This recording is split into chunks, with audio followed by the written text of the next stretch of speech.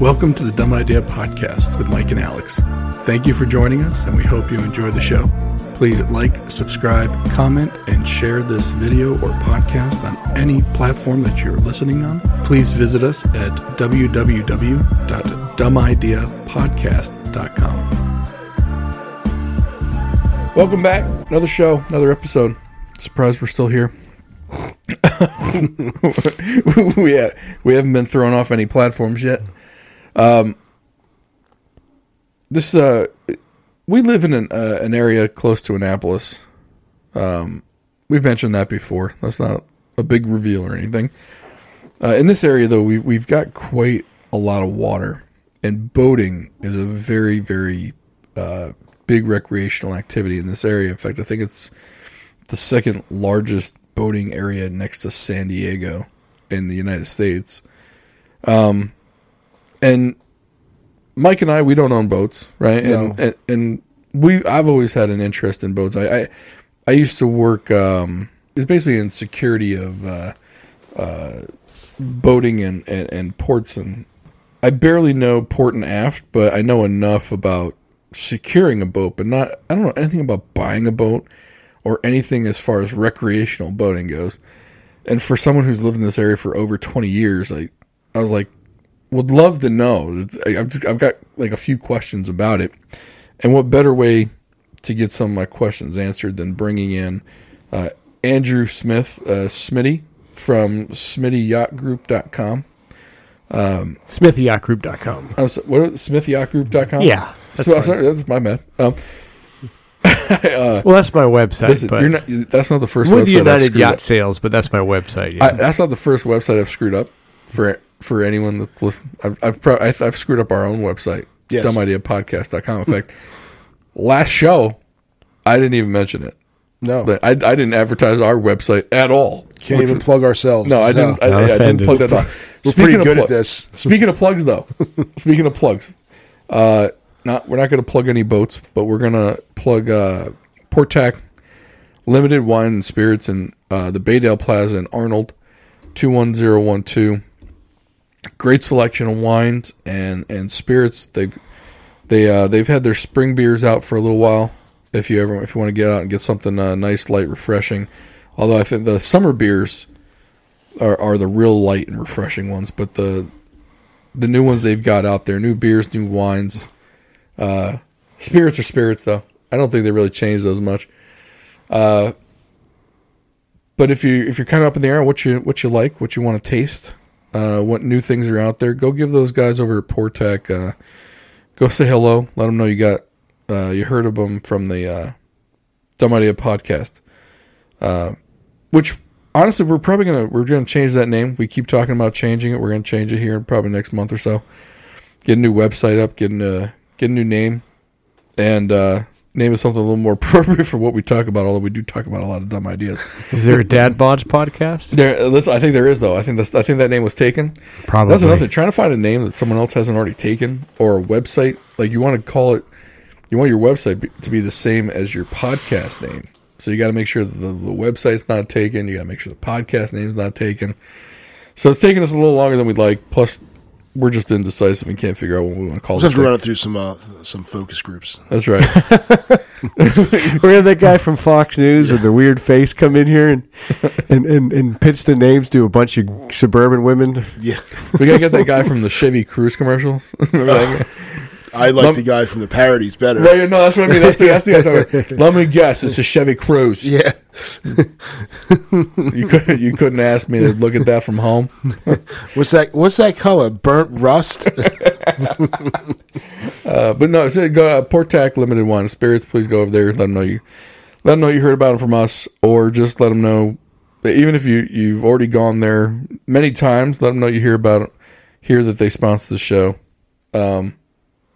That would help us out a lot. Plus, please like, share, subscribe, comment, whatever. Share it with a friend. Put it on your Facebook page. Tell your mom about it. Tell your dad, cousins, sisters, brothers, everybody. I'm sure we're a podcast for a lot of people, right? That's the everyman's podcast. Maybe not the kids.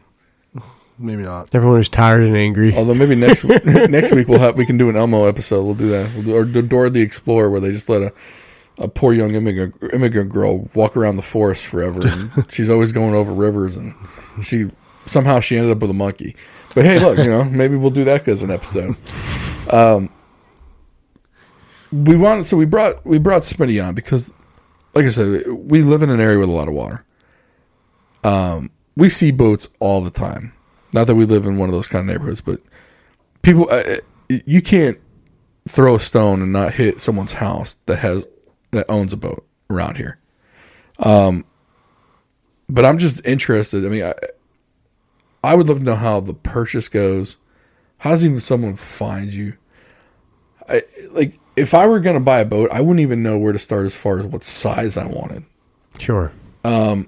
So let's say, for example, all right, I don't have a boat, never had one, but I've gone down and got my boating license somehow. I don't even know how that happened. How do you get a boating license? You have to go through DNR for that, right?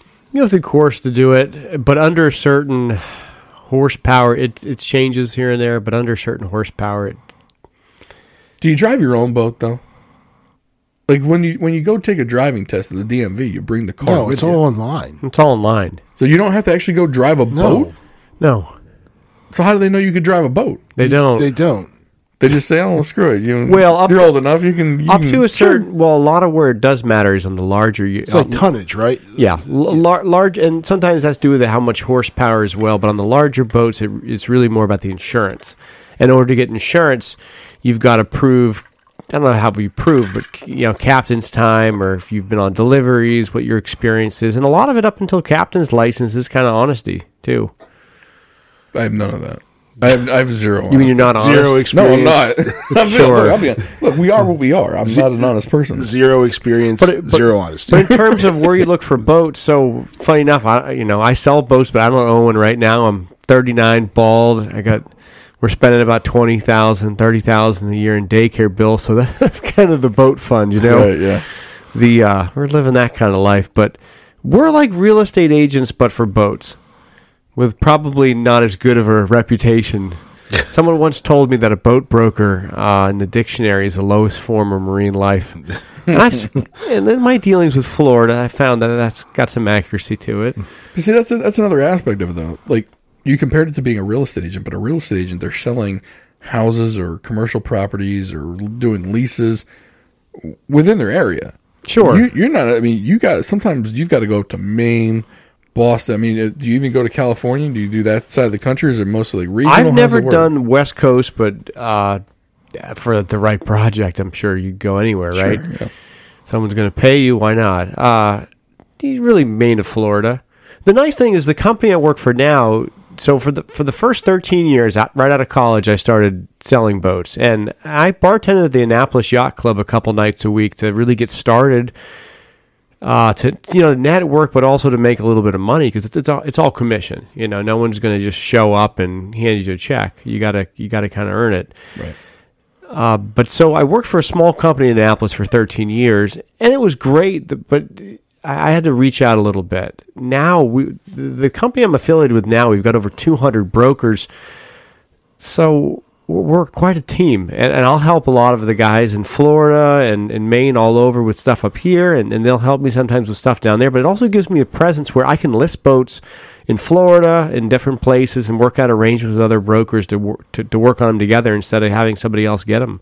Because a lot of them are customers we've had for years that, we live in Maryland. At certain times of the year it gets cold. Nobody wants to keep the boat here, and they'll bring them down to Florida, and they go back and forth based on hurricane season and insurance and that kind of stuff. When you said 200, you got 200 brokers within your group. To me, that sounds like a ton for boats. Like I could say, I get it. I mean, around this area, there are 200 real estate agents, sure, but there's a ton of houses. Well, Alex, how many boats really are there to sell that you can have 200 guys in a group all eating? Well, not here in Maryland, Alex. Our company's based up and down the coast. I get it. The company's based in Stuart, Florida. In Florida, I don't think you can walk without running into someone who's a boat broker. Gotcha. It's just, I mean, that's the state to be in. You've got to have a presence down there because it feeds you in the wintertime. Now, is it mostly leisure boats or is it also commercial boats? Both. Oh, really? Okay, so commercial guys will go through a broker as well. Sometimes, sure. Okay. Depends on what they're looking for. They're going to do offshore crabbing or you name it. I mean, a lot of times the commercial stuff is a little bit separate, but we've done it. I mean, So have you ever done a deal where, so like up here you'll have, because I'm always looking at boats. Sure. So Alex is always looking at cars. I'm always looking at boats. So Alex likes flipping cars, that's for sure. I don't flip them. I actually drive them. They just don't last very long. I'll go on a, and especially this time of year, because I'll drive across the Severn River and look out and you see nothing but wakes out there and boats. And then I'll go on a fishing charter. And I love being on the water. My grandfather was a sea captain. He was a captain of an oil tanker, so I think it kind of runs in my blood. And I love being on the water, love fishing. So the second I get back, I'm going to go and look at boats. But like you'll go to these marinas where the fishing charters will run out of, and you'll see the boats for sale. Or you'll see the license for sale, but in order to buy their, because the commercial fishing license is a big deal. It is, yeah. Or commercial crabbing license. So you'll see them selling the license, but you have to buy the boat too. Sure. It's a package deal. I get it. So have you ever worked on anything like that, or is that more of a... We have, but it's been a while, and I'm trying to remember all the circumstances to it because there were some things we could facilitate. We were able to facilitate the boat transaction, but we had to forget how we dealt with the business side to it because it's not something that we could really get involved with to a degree. Yeah, we had to have like lawyer paperwork drawn up on that and have it figured out. But I think they ended up buying it in an LLC, so it kind of made it simple anyways. Just bought ownership shares. So if you buy the fishing license, does the license go with the boat or does it go with the captain? So you'll have... Now, Smitty, you might know better than me, but so like you can get an individual recreational license. Yeah. You can get a recreation license for the vessel, which, so say I had a little center console, the three of us could go on and we can each catch fish or crabs recreationally and be fine. Everyone on the boat is covered. And I think now I know when you look at the charter boats, for the fishing charters, they're all covered under, like they'll have the numbers and stuff on the boat itself. Yes. But I don't they're know required to. I don't know if that captain, if his boat went down, if he could just jump on another boat and go out and fish under his own license. I'm not sure either. Yeah, I don't know that. Because I know like with trucking, the DOT number goes with the driver. Mm-hmm. I think. I'm pretty sure. Okay. So they can, like, the one guy can jump in a different cab, slap his DOT number on, and he's good to go. I didn't know if I didn't know if like fishing licenses were like that. I'm not sure. Yeah, I don't know. But see, the thing is, you can own the fishing license and not even be on the boat while it's out there. That's you true. can have employees on it. Yeah. Yeah. Okay. So one of the charters I used to go on a lot, the captain didn't own the boat. Someone else owned the boat. He just ran it for him. Yeah. So, and the mate... So he probably had the commercial license. Well, and whatever boat he's affiliated with. Well, the owner of the boat had the license. He was working for the owner of the boat. Oh. Because you can own more than one boat. Right. I think you have to have the licenses spread out. Like, I mean, you can't have one license and fish 13 boats. So... I didn't know that. But, yeah. But they are hard to come by. So... All right. So someone contacts you, says, hey, I want a boat. Now, by the time they get to you, should they already know what they want? Or no? Or you kind of also walk them through, like, okay, what do you want it for? Do you want it for fishing? Or do you want it for... I mean, you're going to sleep on the boat? Yeah, I'll go through all those things with the people. But I think what's a little harder this year, or the last few years, is kind of like our conversation in the prior podcast about cars. In a normal market, people are able to go to boat shows and they can look at a ton of stuff and they can get an idea of layouts and size and sort of get a better feel for what they're looking at. And then that helps narrow down where we take you next. And then you start looking at what's on the market, what your price point is, if we need to get you financed, and and all those things. What's trickier now is that there's not that much inventory, and what's available is going quickly. That sometimes it's hard for people to get on actual boats to narrow down a direction. And in the last couple of boat shows, it's at the point where clients of mine who've purchased brand new boats in the contract, they have to bring it to the Bay Bridge show or some other show so that the dealers can showcase an actual boat to write a new build on. Because if not, they're essentially, here's a picture of what the boat looks like. Why don't you give me $100,000 deposit? We'll build it for you in 18 months. It doesn't. So they need inventory, and we had a delay with the supply chain and all that stuff like everybody else. We're still going through that. A lot of factories shut down during COVID. A lot of the foreign companies like Beneteau's, there were parts and fabrics and delays and getting them from places. So we've had challenges like any other industry in the last few years. It's a good thing in some ways, but I don't know how sustainable it is. Would you say the boat industry mirrors the car industry or the housing industry as far as when sales are hot versus sales are cold? I think car probably more than houses. Now, mainly because I think it's a little bit shorter. I think it's going to be a little shorter market than like cars. Now, where it's similar to cars is, let's say, in the last couple of years, because what people are buying, what are supposedly depreciating assets, right? Usually it's 15 to 20% in the first couple of years that you're going to lose. Right. Because if not, why not just buy a brand new one, right? Now, I'm willing to do that on... I never really thought I would ever buy a brand new car, but the last cars we bought new. And, that's where they give you like the election day promise. Oh, here's the 0% financing. We'll throw the warranty. All right, fine. 0% financing. I got 2 kids. Why not? I mean, you're giving it to me. I did the same thing with my last car purchase. So you're willing to do that on a $30,000, $35,000 car, asset that you're going to hopefully run into the ground over 10 years and pay off in 5 years. But on a $100,000, $200,000, $300,000, $400,000 boat, these are really big hits you're taking in the first couple of years. And in this market, it's changed dramatically because people bought a boat for $380,000, and then all of a sudden the cost of a new build is almost $500,000. Right. And that's the only thing that's kind of changed. Now, I think the ones that are going to get hurt when the market ultimately changes are going to be the people now getting in on the brand new stuff. The used market has stabilized because the cost to build everything now just keeps going through the roof. And that's what's helped the used market. Now, even before all of this, 2008 to 12, during the recession, we had a shortage of boats because a lot of manufacturers went out of business. Uh-huh. They weren't building as many boats. And a lot of these boats, people don't want them after 20, 30, 40 years. They're just not desirable. They're hard to insure. I'm not really sure where they end up, to be honest with you. I've seen some of those there's a boneyard down in Punta Gorda, Florida, I've been to, where you drive through and it's just like a burial ground for boats. Just sitting there, salvage yard. They end up in Cape St. Clair on trailers. Sure. I gotta imagine like an old boat though. It's kind of, it's almost like an old car in that regard, where after a car is 10 years old and has over 100,000 miles, you can't get financing for it anymore.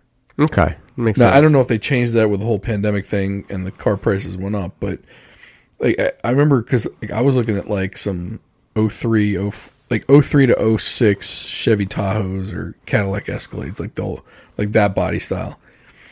The problem is now like they want like 12 to 13 grand for some of those. Yeah, and you can't get financing for them. Sure. So unless you can afford 13 grand cash for a 15-year-old car. Yeah, a lot of people don't have that kind of coin.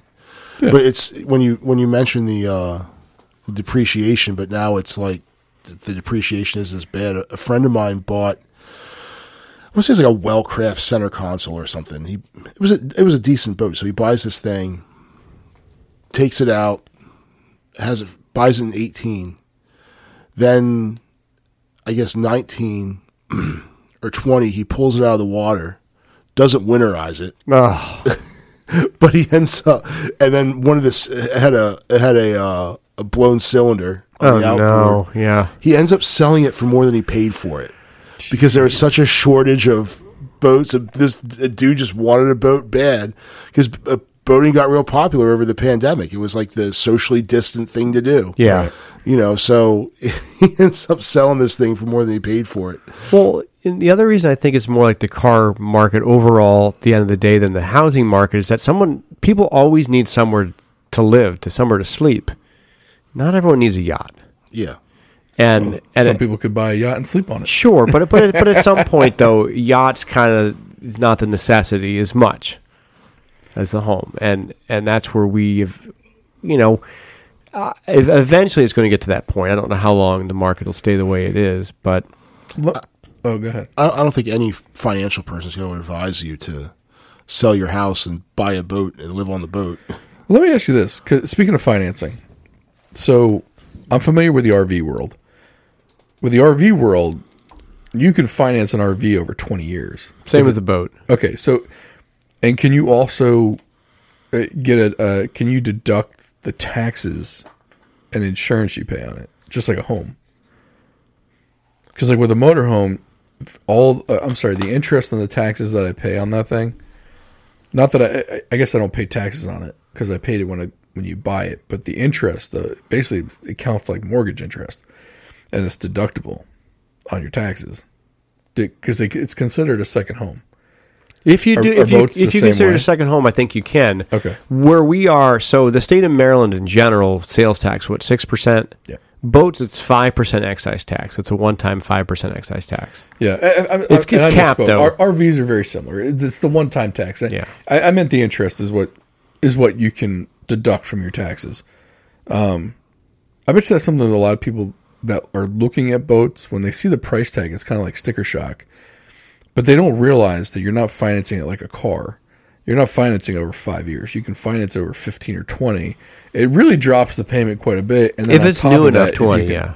Yeah, but and then on top of that, if you can deduct the interest that you're paying, I mean, yeah, you might be paying like $600, $800, $900 a month on your boat, on your brand new boat, but at the same time, the net is actually a little bit less when you factor in the tax deductions that you get from the interest. Yeah, if everything looks good, usually what they'll do is 80% of book value they'll lend you. So normally we do 10% deposit normally is what you put down on the boat initially, and then they'll need another 10%. But a lot of times they roll the taxes into it, so it ends up being really 15% at the end of the day. As long as the boat's, new enough. What I mean by that is 2000, 2001, 2002, 20 years. It gets a little bit older than that. You can get boat financing. It's just a lot of these companies, what they deal. Let's say they got 10 banks they're working with, these lenders. And if it's a brand new boat, all 10 of them are interested.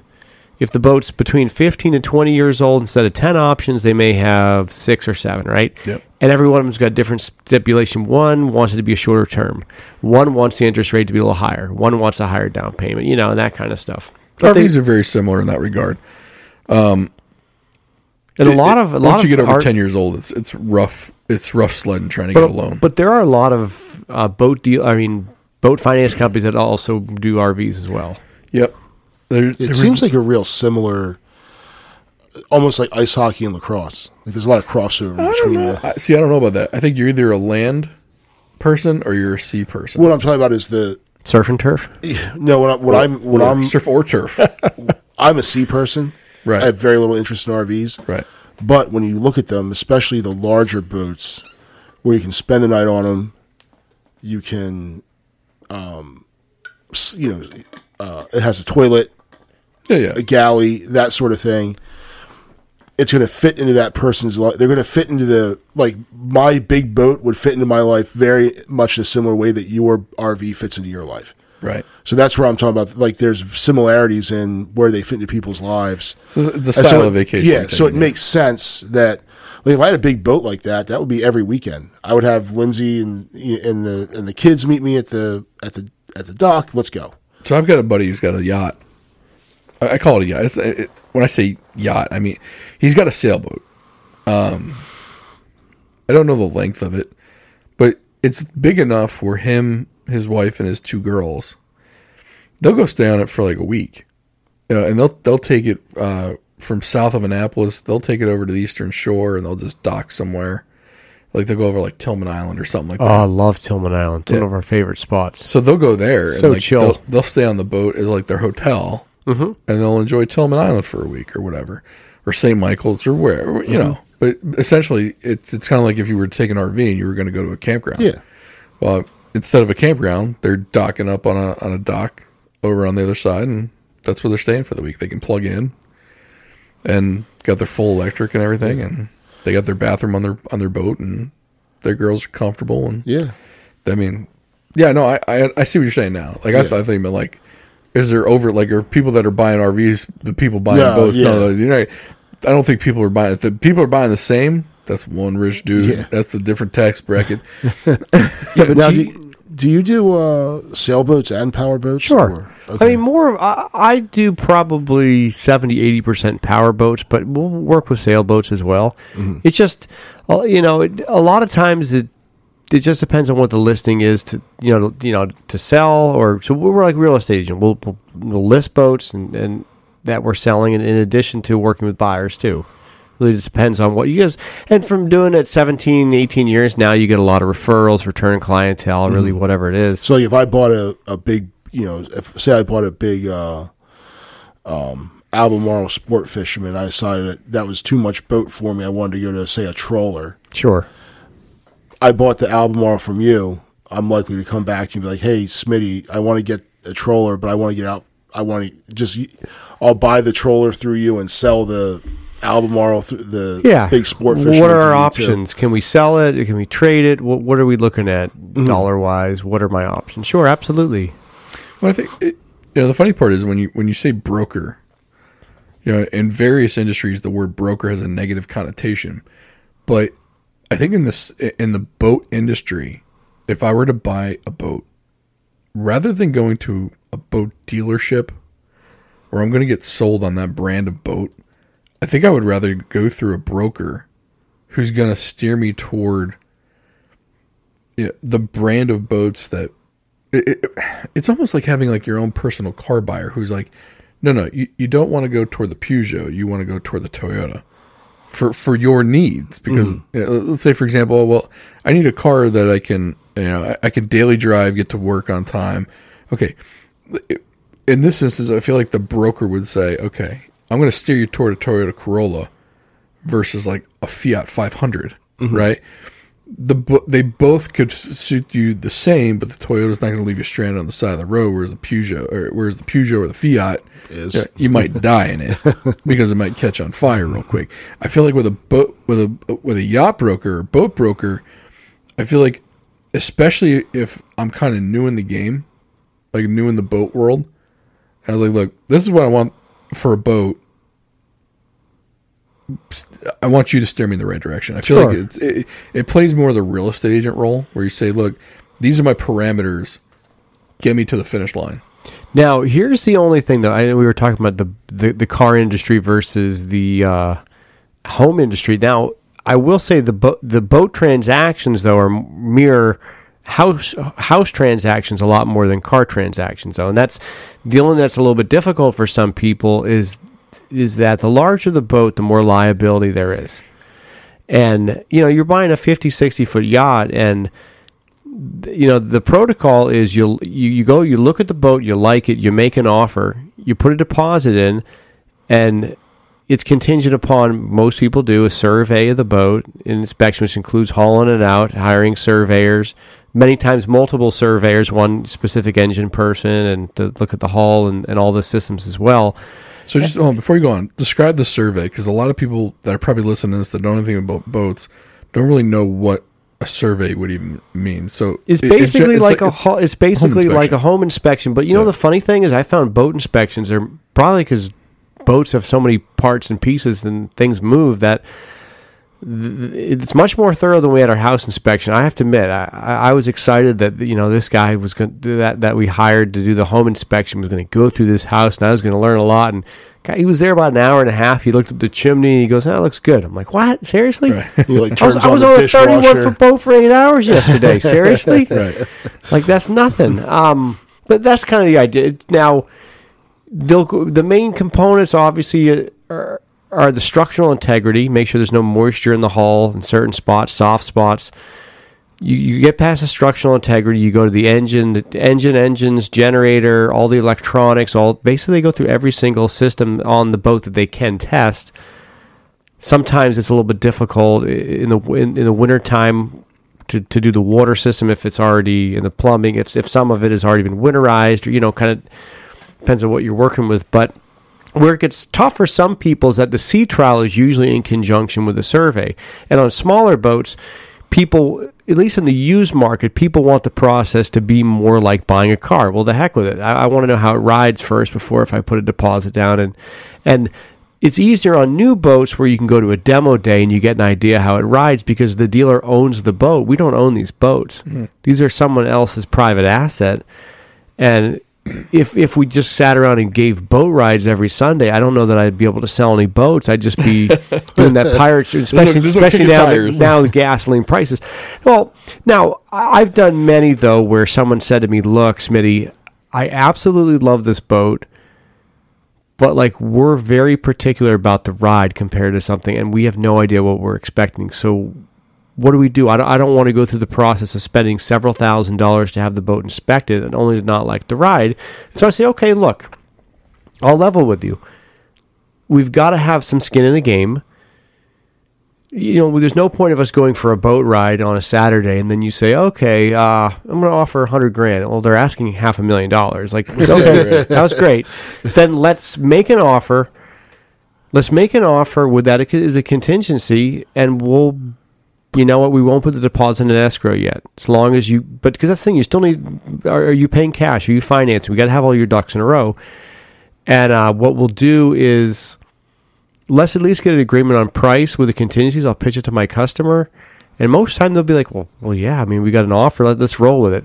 It's it's not like I'm missing on a lot of other buyers. If this person gets on the boat, we do a quick sea trial, they don't like it, then we lose them. We're not tied up for 2 or 3 more weeks waiting for them to survey, get the results and whatever. If there's not a lot of risk in there involved as well. It's just when they own the boat, the risk and liability obviously is on them, and they've got to take that into consideration. What sort of, because you mentioned ride, and I'm trying to think all the time I spent on boats, your 25-foot center console, zipping down the bay pretty much rides like every other 25-foot center console. I agree with you, but I think a lot of people, it's just, some people are more particular, and some, it's just, I don't know. If you're in a chop, and that's the thing, I was on a 30-foot regulator, and I got my guts tossed. I thought that was a terrible ride. Yeah, well, you were dealing with you were zipping along, and regulator's going to give you one of the better rides. Yeah, but even though that's a smooth running boat, it's a dry boat. Mm-hmm. But if you're zipping along at 28 knots through 4-foot rollers, it's going to be a crappy ride. Any boat, I don't care unless it's a sailboat that's riding through it. Oh, I know. But I got to imagine though, different boats cut through the waves. Some do better than others, right? So or is it all the same kind of ride? Regardless? A heavier boat, right. the big. The trawlers, down east that you see a lot of the bay fishing charters on. Yep. They're heavy. They ride through the water, where you've got a fiberglass hull center console that's riding on plane on the water. Yeah. So displacement, or what we call the heavier trawlers. Yeah. Like Nordhaven would be the example of a go around the world yacht. It's got a bulbous bow that literally could break through ice. It's incredible. I'll get you one.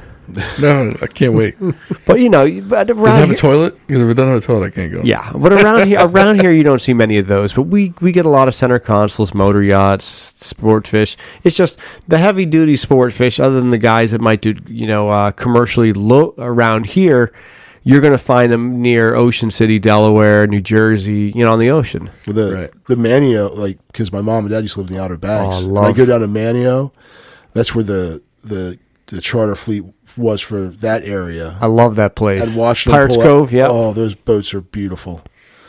We Just used to go, beautiful boats. We used to go all the way down to Hatteras by Ocracoke. Mm-hmm. And just lots of big ships. Yeah. Like, most of them I think were commercial, though. Sure. Bringing in, because but that was a great place. Like, we go crabbing down there. Yeah. When we were there, like, we could walk down to some, like, a friend's house, and they let us drop in some crab pots for the day. Sure. Cook them right there on the dock. It was a fun time. We'd always talk about going back.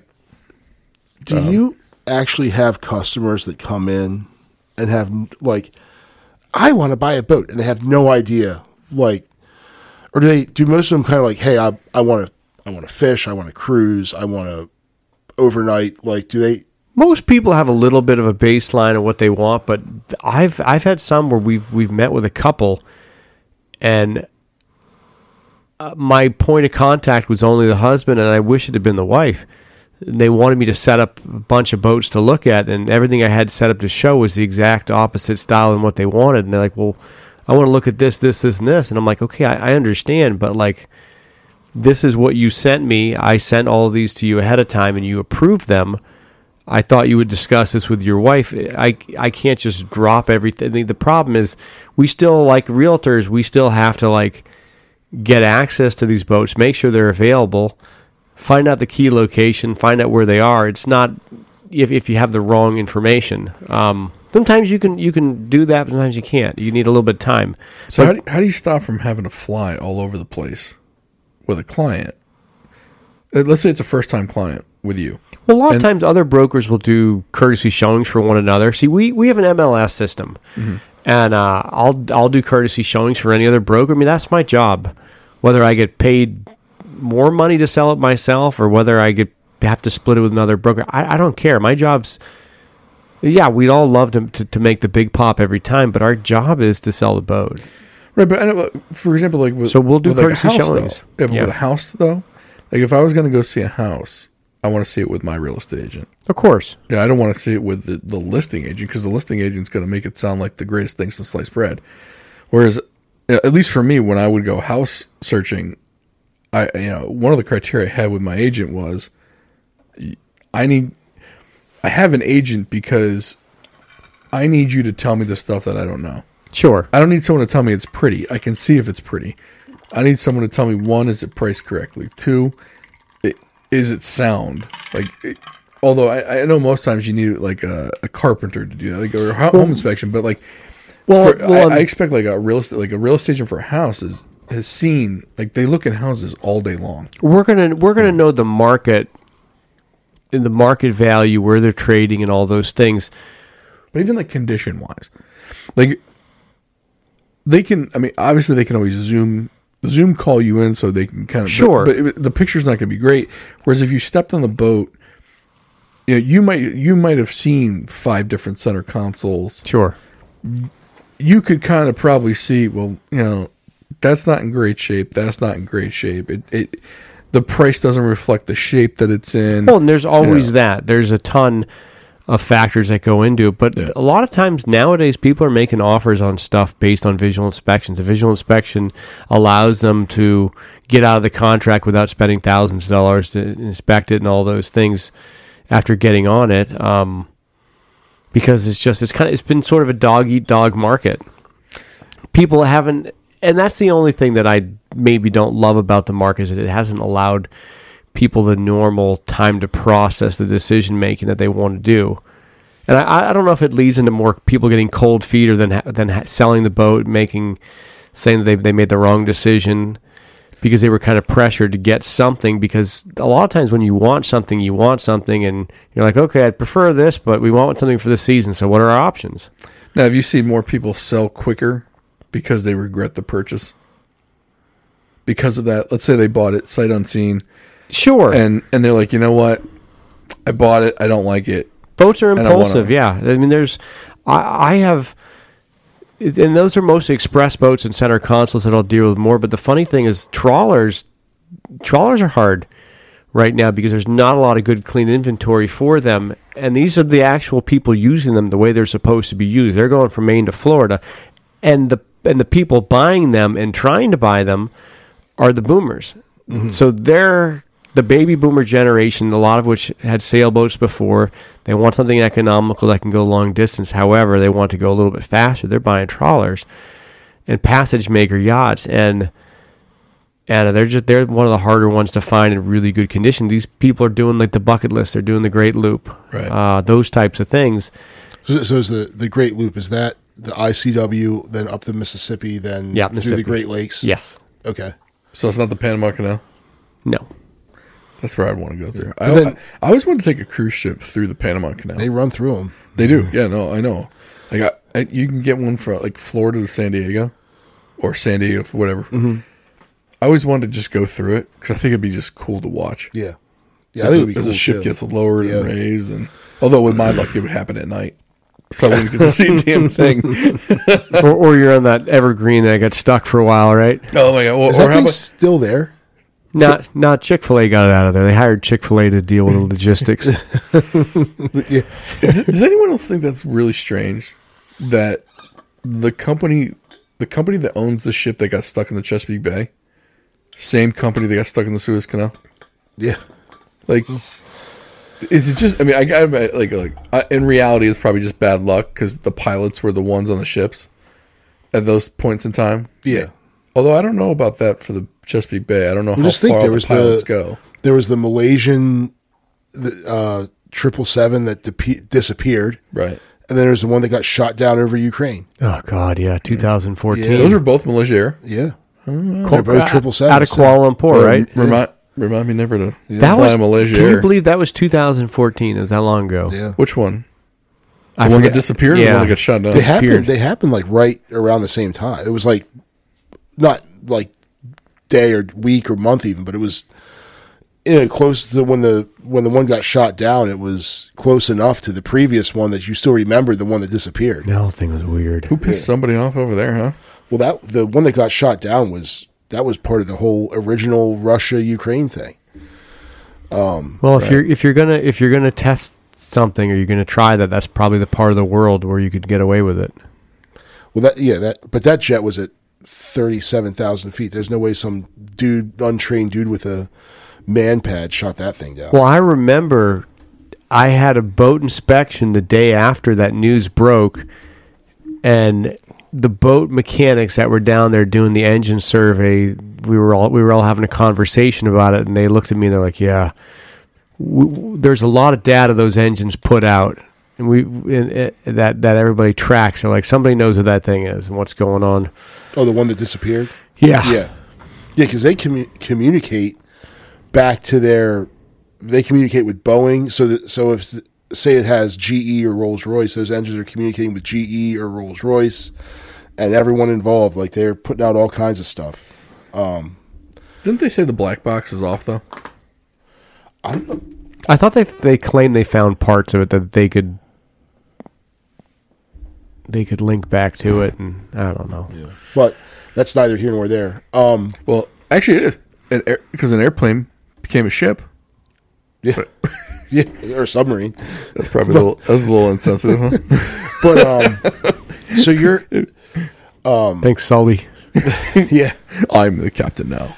But I think it's now. Do you ever operate as like a buyer's agent, or you just strictly list boats to sell? Like, if I wanted to buy a boat, could I employ you as a buyer's agent? Like, I can apply a real. Yeah, absolutely. Okay. That's basically half of what we do. In certain times a year, if we don't have buyers that we're working with, we got to hit up listings or to create buyers. Yeah. You gotta have a good balance. You gotta motivate yourself. You gotta always kind of stay active and busy on that. But it's kind of like real estate, because a lot of the customers we get as buyers agents are people that we sold a boat to before. You get referrals. Somebody who owns a boat says, "Hey, call my friend Smitty. He helped us find this," and give him a call. He'll help you find something. Yeah, absolutely. Yeah. So if I went and said, "Hey, I'm looking for a, Sea Ray Amberjack," and you start finding Sea Ray Amberjacks. Yeah, absolutely. Yeah, that's and then I guess from that point you could, because I remember when my wife and I bought our house, we'd look at this and he'd be like, my the buyer's agent will be like, oh, do you know the area? Do you that's a stuff to avoid. So like a boat that has a bad reputation that for like, oh, hey, don't go with that. It's that's junk. You know. No, and there's a lot of things that we've learned throughout the years and about problems some of the manufacturers have. There's a lot of stuff we do know. And I have to admit, we don't know everything about all the boats. That's the only thing different about being brokerage versus being a dealer. A dealer specializes in one particular model, which is great in some ways. You learn a lot about it, but it doesn't give you the brand knowledge about all the other ones out there as well. Mm-hmm. Now, is it kind of like cars where you like there's brands you just avoid? Or I guess maybe not so much brands, but like obviously there's only so many engines, right? So a lot of these brands use the same engines. Like there's probably Yamaha, Mercruiser. Yeah, most of them are the same. Honda use all the same engines, other than different types of propulsion. We have pods now that some people love, some people are steering away from. Azapods? No, the transmission. Mm-hmm. Which helps you basically dock the boat. They have a joystick control that helps them dock the boat, but you're essentially either forward-facing or aft-facing props that are integrated in the bottom of the engine. And they had them on freights years ago, and they've adopted it. 2006, I think, is when they first got. Volvo IPS has it, and then Cummins came out with Zeus, which is a different system that matched with them. And, there's a whole new set of, stuff you got to deal with. And maintenance involved in that. That's the difference between our market and some other stuff. Is that boats? Let's be honest. There's always something that needs to be done, and there's. Well, it's just like an RV. It's a money pit. Yeah. There's always something that's going to be broke. What does boat stand for? Break out another 1,000. Yeah, that's pretty accurate. It is. But like when I look at boats, I always want, I'm always looking more at outboards rather than. Inboard outboards. I don't want to mess with outdrives. Yeah, and everybody nowadays, the outboards they're adding outboards to big boats now that you wouldn't think. They're adding them to like Down East boats. Tierra. Mm-hmm. Tierra sold Pursuit. Pursuit was their line that dealt with outboards. Now they're doing their own outboards. Mm-hmm. Outboards are dedicated marine engines where an an inboard outboard is essentially if it's a 5.7 Mercruiser, that's a car engine. It's a Chevy 350. Well, around here, so some of the appeal to the IO is the fact that you can raise and trim, you can trim it up and down a little bit, but it also, so you get into some, the benefit of having an outboard on that side, but also a lot of times the swim platform covers up the outdrive so that that people feel comfortable, safety to operate the boat and be able to do water sports behind it and tubes. But nowadays, especially with outboards, it's not hard to add these things on that can help you do that. Yeah. Have you seen the outboards that the entire outboard doesn't turn? It's just a little section at the bottom of it that turns. I think those are pretty cool. Well, a lot of them, I think, if you have like 3 engines, the one in the middle, the length of the props is a little bit different to angle perfectly for the boat. It's pretty cool. It's but we're at the point though where there's a lot of dealers that are getting new inventory of boats and they don't have any outboards to put on them. So the boats are just sitting there with no problem. It's. And the thing is, I didn't realize how expensive. How expensive can that 100? Yamaha 150 be like 10 grand. Like as our government has taught us in the last several years, it's only money. Man. Yeah, it's only money. And then you see some of these boats that have like. So I follow this thing. It's called Center Consoles Only on Instagram. Sure. Yep. And they showed like these boats that are just insane, and it's like these dudes. I guess like a big dick measuring contest. Like, I've got a 56-foot center console, and it's got 600 horsepower outboards hanging off the back of it, and it's like a drug. It's like a drug dealer machine. You just gave me an idea for an OnlyFans. It's an OnlyFans, but you go and show people boats. It's not a bad idea. And you say, "Look at this big engine, and look at this really long water pipeline." You sexy it up a little bit, and you just go. Look, can we have Barry White do the speaking in the background? Here. That's essentially what center consoles only is. It's boat porn. It's like, It really you have a is, yeah. center console But every now and then, with a really long turning radius. every now and then they'll do a like an everyman's boat. Like they had a trophy on the other day. Yeah. Which people crap on trophy, but Listen, there is a YouTube channel or an OnlyFans channel in here somewhere. I'm sure there is. Look, I literally watched a dude. this is sounding great. Where are we going? I was like, with wow, this? this could sound really bad. Now, I literally watched this guy out of Poland. He just has a YouTube channel where he cleans rugs, like dirty rugs, and he like sprays it with the soap.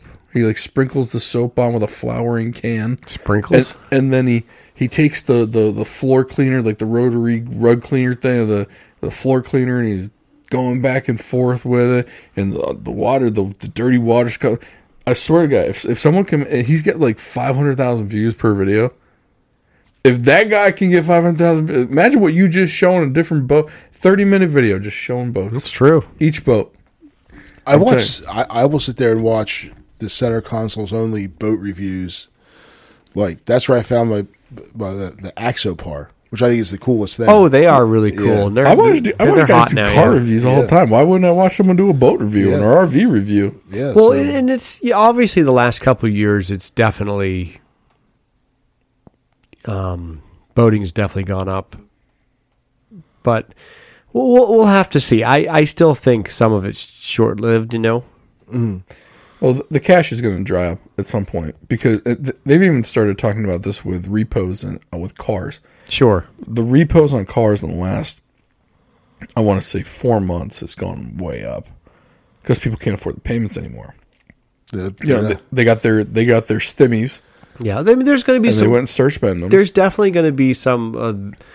At least from our standpoint, I really think we're probably going to have a good inventory to fight over, though, at some point when you get the turnover of, I guess, what people want to label the COVID buyers. And a lot of it's not just the COVID buyers, just they've added another wrinkle to the market and there not being enough availability of boats. It's added to it. Well, in the RV world, we had kind of the same thing where there was a run on when there was COVID and people still wanted to go on vacation. Sure. They could get in an RV and go. Well, the RV supply kind of, just like everything else, kind of just got soaked up. And so people that have RVs now that have been in it for a while, they're all kind of waiting for the bottom to drop, where all these people that bought them during COVID, now that plane travel's back, a lot of restrictions got lifted. Sure. People can go back to the vacations they were used to. And at some point, they're going to sell these RVs that they bought brand new, and they're going to be like a year or two old, maybe 3, and they're just going to be trying to dump them from where they can get, and the prices should go way down. Now, cars are going to be a little bit different because manufacturers are going to kind of restrain the new supply, but with RVs, you pretty much pump out what the factory can put out there, and yeah, it's going to be. If they don't watch out, there's interesting. going to be a glut of used ones and new ones at the same time. If that happens at the same time, prices will drop like a rock with RVs. I don't know about boats, but it's going to be interesting. But the only other thing is, we are part of this generation though, whose parents are the boomers, and the average boater a few years ago was in their late 50s. The average person that bought a boat, and it's starting to get a little bit younger. More younger people are getting involved. But, I also think we have a generation of people our age that are going to inherit a lot of money from the baby boomer population because it's a big population. That might help every industry keep going. It'll be interesting to see. I don't know the timing of it all, but I think you're right. But I also don't think it's just the baby boomer generation that's going to pass on money. I think the quote unquote greatest generation. So there's not too many people left over from World War II. Yeah. But just, I guess the generation from the World War II generation is considered the boomers. Mm-hmm. But there's like a little bit in between there. Yes. So like boomers right now, like are in their late 60s to early 80s. So I guess that's. I think you're right. I mean, you got a lot of that World War II generation that kind of lived into their 90s. Because they're starting to kind of pass away. Because think about that's the generation where they built a house for $50,000 and they're selling for $800,000 now. Now I understand there's inflation, there's all these other things that are factored in. Well, they were also the generation, the last generation that lived through the Depression. Yeah, that generation saves money like crazy because they didn't do anything with credit; they did everything with cash. The boomers were kind of the ones that started using credit again. Our generation, though, and we've talked about this in the past, our generation, I think, is a little bit skittish as far as spending money, at least a certain portion of it, because of 2008, 2009. Mm-hmm. You know, when the 401ks became 201ks, everyone was like, wait a minute. And I for a while there, before COVID and everything, credit card debt was at historic lows. Yeah. Like credit balances on credit cards and whatnot. Because people took that time in 2008, 2009. They're like, well, wait a minute. I got to start saving some cash. And then when they saved the cash, they paid down that credit card debt. But yeah, and with interest rates so low, though, all the things we were taught growing up, we were taught work hard, save money. Okay, great. But how do you grow it? And the Federal Reserve and, you know, the way that they've been running things lately. I remember reading about Ben Bernanke. He was a study of the Great Depression, and his thought was, okay, keep interest rates low, and basically force people to spend their money the way you want them to do it, and investing it, because you could put it all. Remember my grandmother, before she passed away at 92 years old, she had all this money in a CD getting 1% Yep. I said, what are you doing? And she's like, well, young man, before when we had a standard, before we manipulated currency and printed and burned money and did all these things, like, you go with the guaranteed. I lived through the Depression. I get that. But you just can't grow it as much in the bank, or you haven't been able to in recent years. Maybe that'll change with the rates going up. But the interest rates were like 0.5%. But by keeping the interest rates low, it's forcing you to say, okay, how do I grow this? Do you buy another property? You turn it into a rental investment property? Do you invest in the stock market? And I think a lot of people our generation are not really as comfortable or as knowledgeable. I admit I'm not on the stock market. My father, that's his thing. See, with me, my retirement money, through my employer, is in stocks. Right, okay. It's in a 401k type investment, and we've got a separate Roth and whatever it is. But so I'm exposed to it, but it's something I'm never really going to look at. I know. I'm going to contribute, and when I retire, I'm going to hope it's there, right? Like our Social Security. Yeah, well, that's not going to be so. I hope someone's going to be there, but I guess it's going to be really. It's just going to be interesting to see what happens with it, because I feel like the government and the Fed in general did our generation a huge disservice by keeping interest rates so low for so long, because we didn't have that safe savings place. And I think it's because they couldn't afford the interest in our own debt. Right. It's part of the reason. But the problem is, though, let's say we wanted to save some money. Yeah. Let's say I can sock away $200 a month. Well, I can't put it in my savings account because I'm going to earn 0.5%. I'm actually going to lose money, because if inflation is 2% or 2.5%, which they're keeping interest rates low to avoid. Well, if I go and I put my money in my savings account to earn 0.5%, and inflation is 2 to 2.5%, I'm losing 2% per year by sticking it in my savings account. I need to find, that's the thing people don't understand. If you're not earning inflation or more, you're not actually saving any money. You're losing money, which is why they also say if you can borrow money at the rate of inflation or less, then you borrow the money. It's like free money because you're paying at less than the rate of inflation. So what did Warren Buffett always say? Find a way to make money while you sleep, or you're not going to be able to sleep because you're going to... No, is that what it is? Find a way to make money while you sleep. Right. Or you're not going to sleep over how to make money. Right. So there's where your passive income, right? So that's where your OnlyFans page comes up, Alex. Listen, man, I'm telling you, that OnlyFans where you show engines, you start it up. That's gonna be the money shot when you start the engine up. It's not a bad idea. Explode right there. Someone just explode. Oh, it's not a bad idea. God. Thank you, Smitty. Here's $5, and you have the bell ding when they donate the $5. Ding ding ding. You can pull a little fire the cannon. You still might have to pour chocolate sauce on your feet or something. You know what? So, and you hire a model in a bikini, show the boat on. Put the Baywatch theme song on the background. Man. I got you. Listen, I think we just found the enterprise that we need to get. Screw this. Use other people's boats to do it. Yeah, forget the podcast. What are we doing? It's like you mean like in Step Brothers, use someone else's boat? It's like with the porn companies. They don't own the houses they shoot the movies in.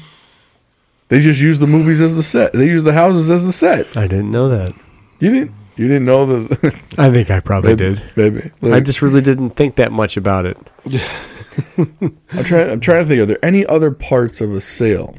I mean, obviously, paying for it and using the boat, but I think we covered the before, the middle. Well, the closing. Well, once you go through the process and you agree you want to move forward, a lot of times there's negotiating afterwards. It's inspected. You either take it as it is, you don't buy it, or you buy it conditionally. Say, I want to buy it, but I want you to do this and this, or take this much off. And once you agree to terms, the closing department pulls the abstract of the title, like on buying a home, and they go through the process of the paperwork. And it takes a little time for some of the paperwork, bills of sale.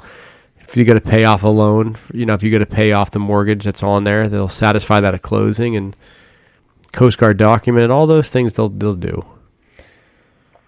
It's not. I mean, the closing part is the least exciting part. The amount of paperwork that goes into it is, in any business, is the nauseating part of it. But it's just the way to do it legally and correct.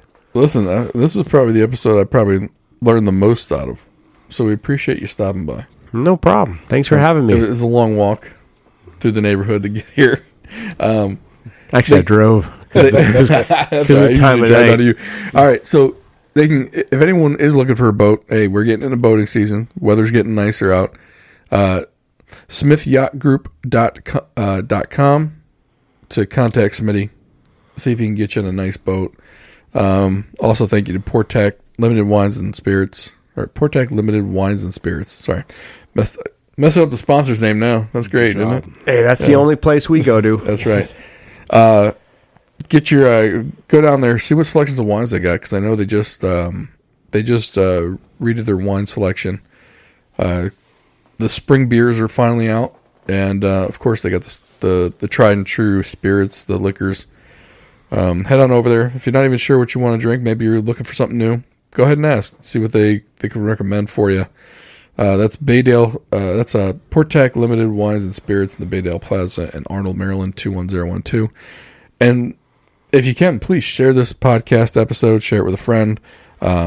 Maybe you got someone who's interested in buying a boat who just doesn't even know where to start, or wants to sell one, or maybe wants to sell one. That's we need inventory. We're burning through it. Listen, if you're not using that boat that much, if you're only taking it out a couple times a year, look, maybe now's the time to put it on the market, sell it, and maybe in a year or two, when the boat prices maybe they come back down, you kind of you make money on this boat, and you get another one a couple years down the road, you get it for a little less, and get yourself in a better financial position, boat wise. But if you can, share this episode with a friend. Share it on Facebook, Instagram. Click the like button on YouTube. Hopefully you liked it, and we'll see you next time.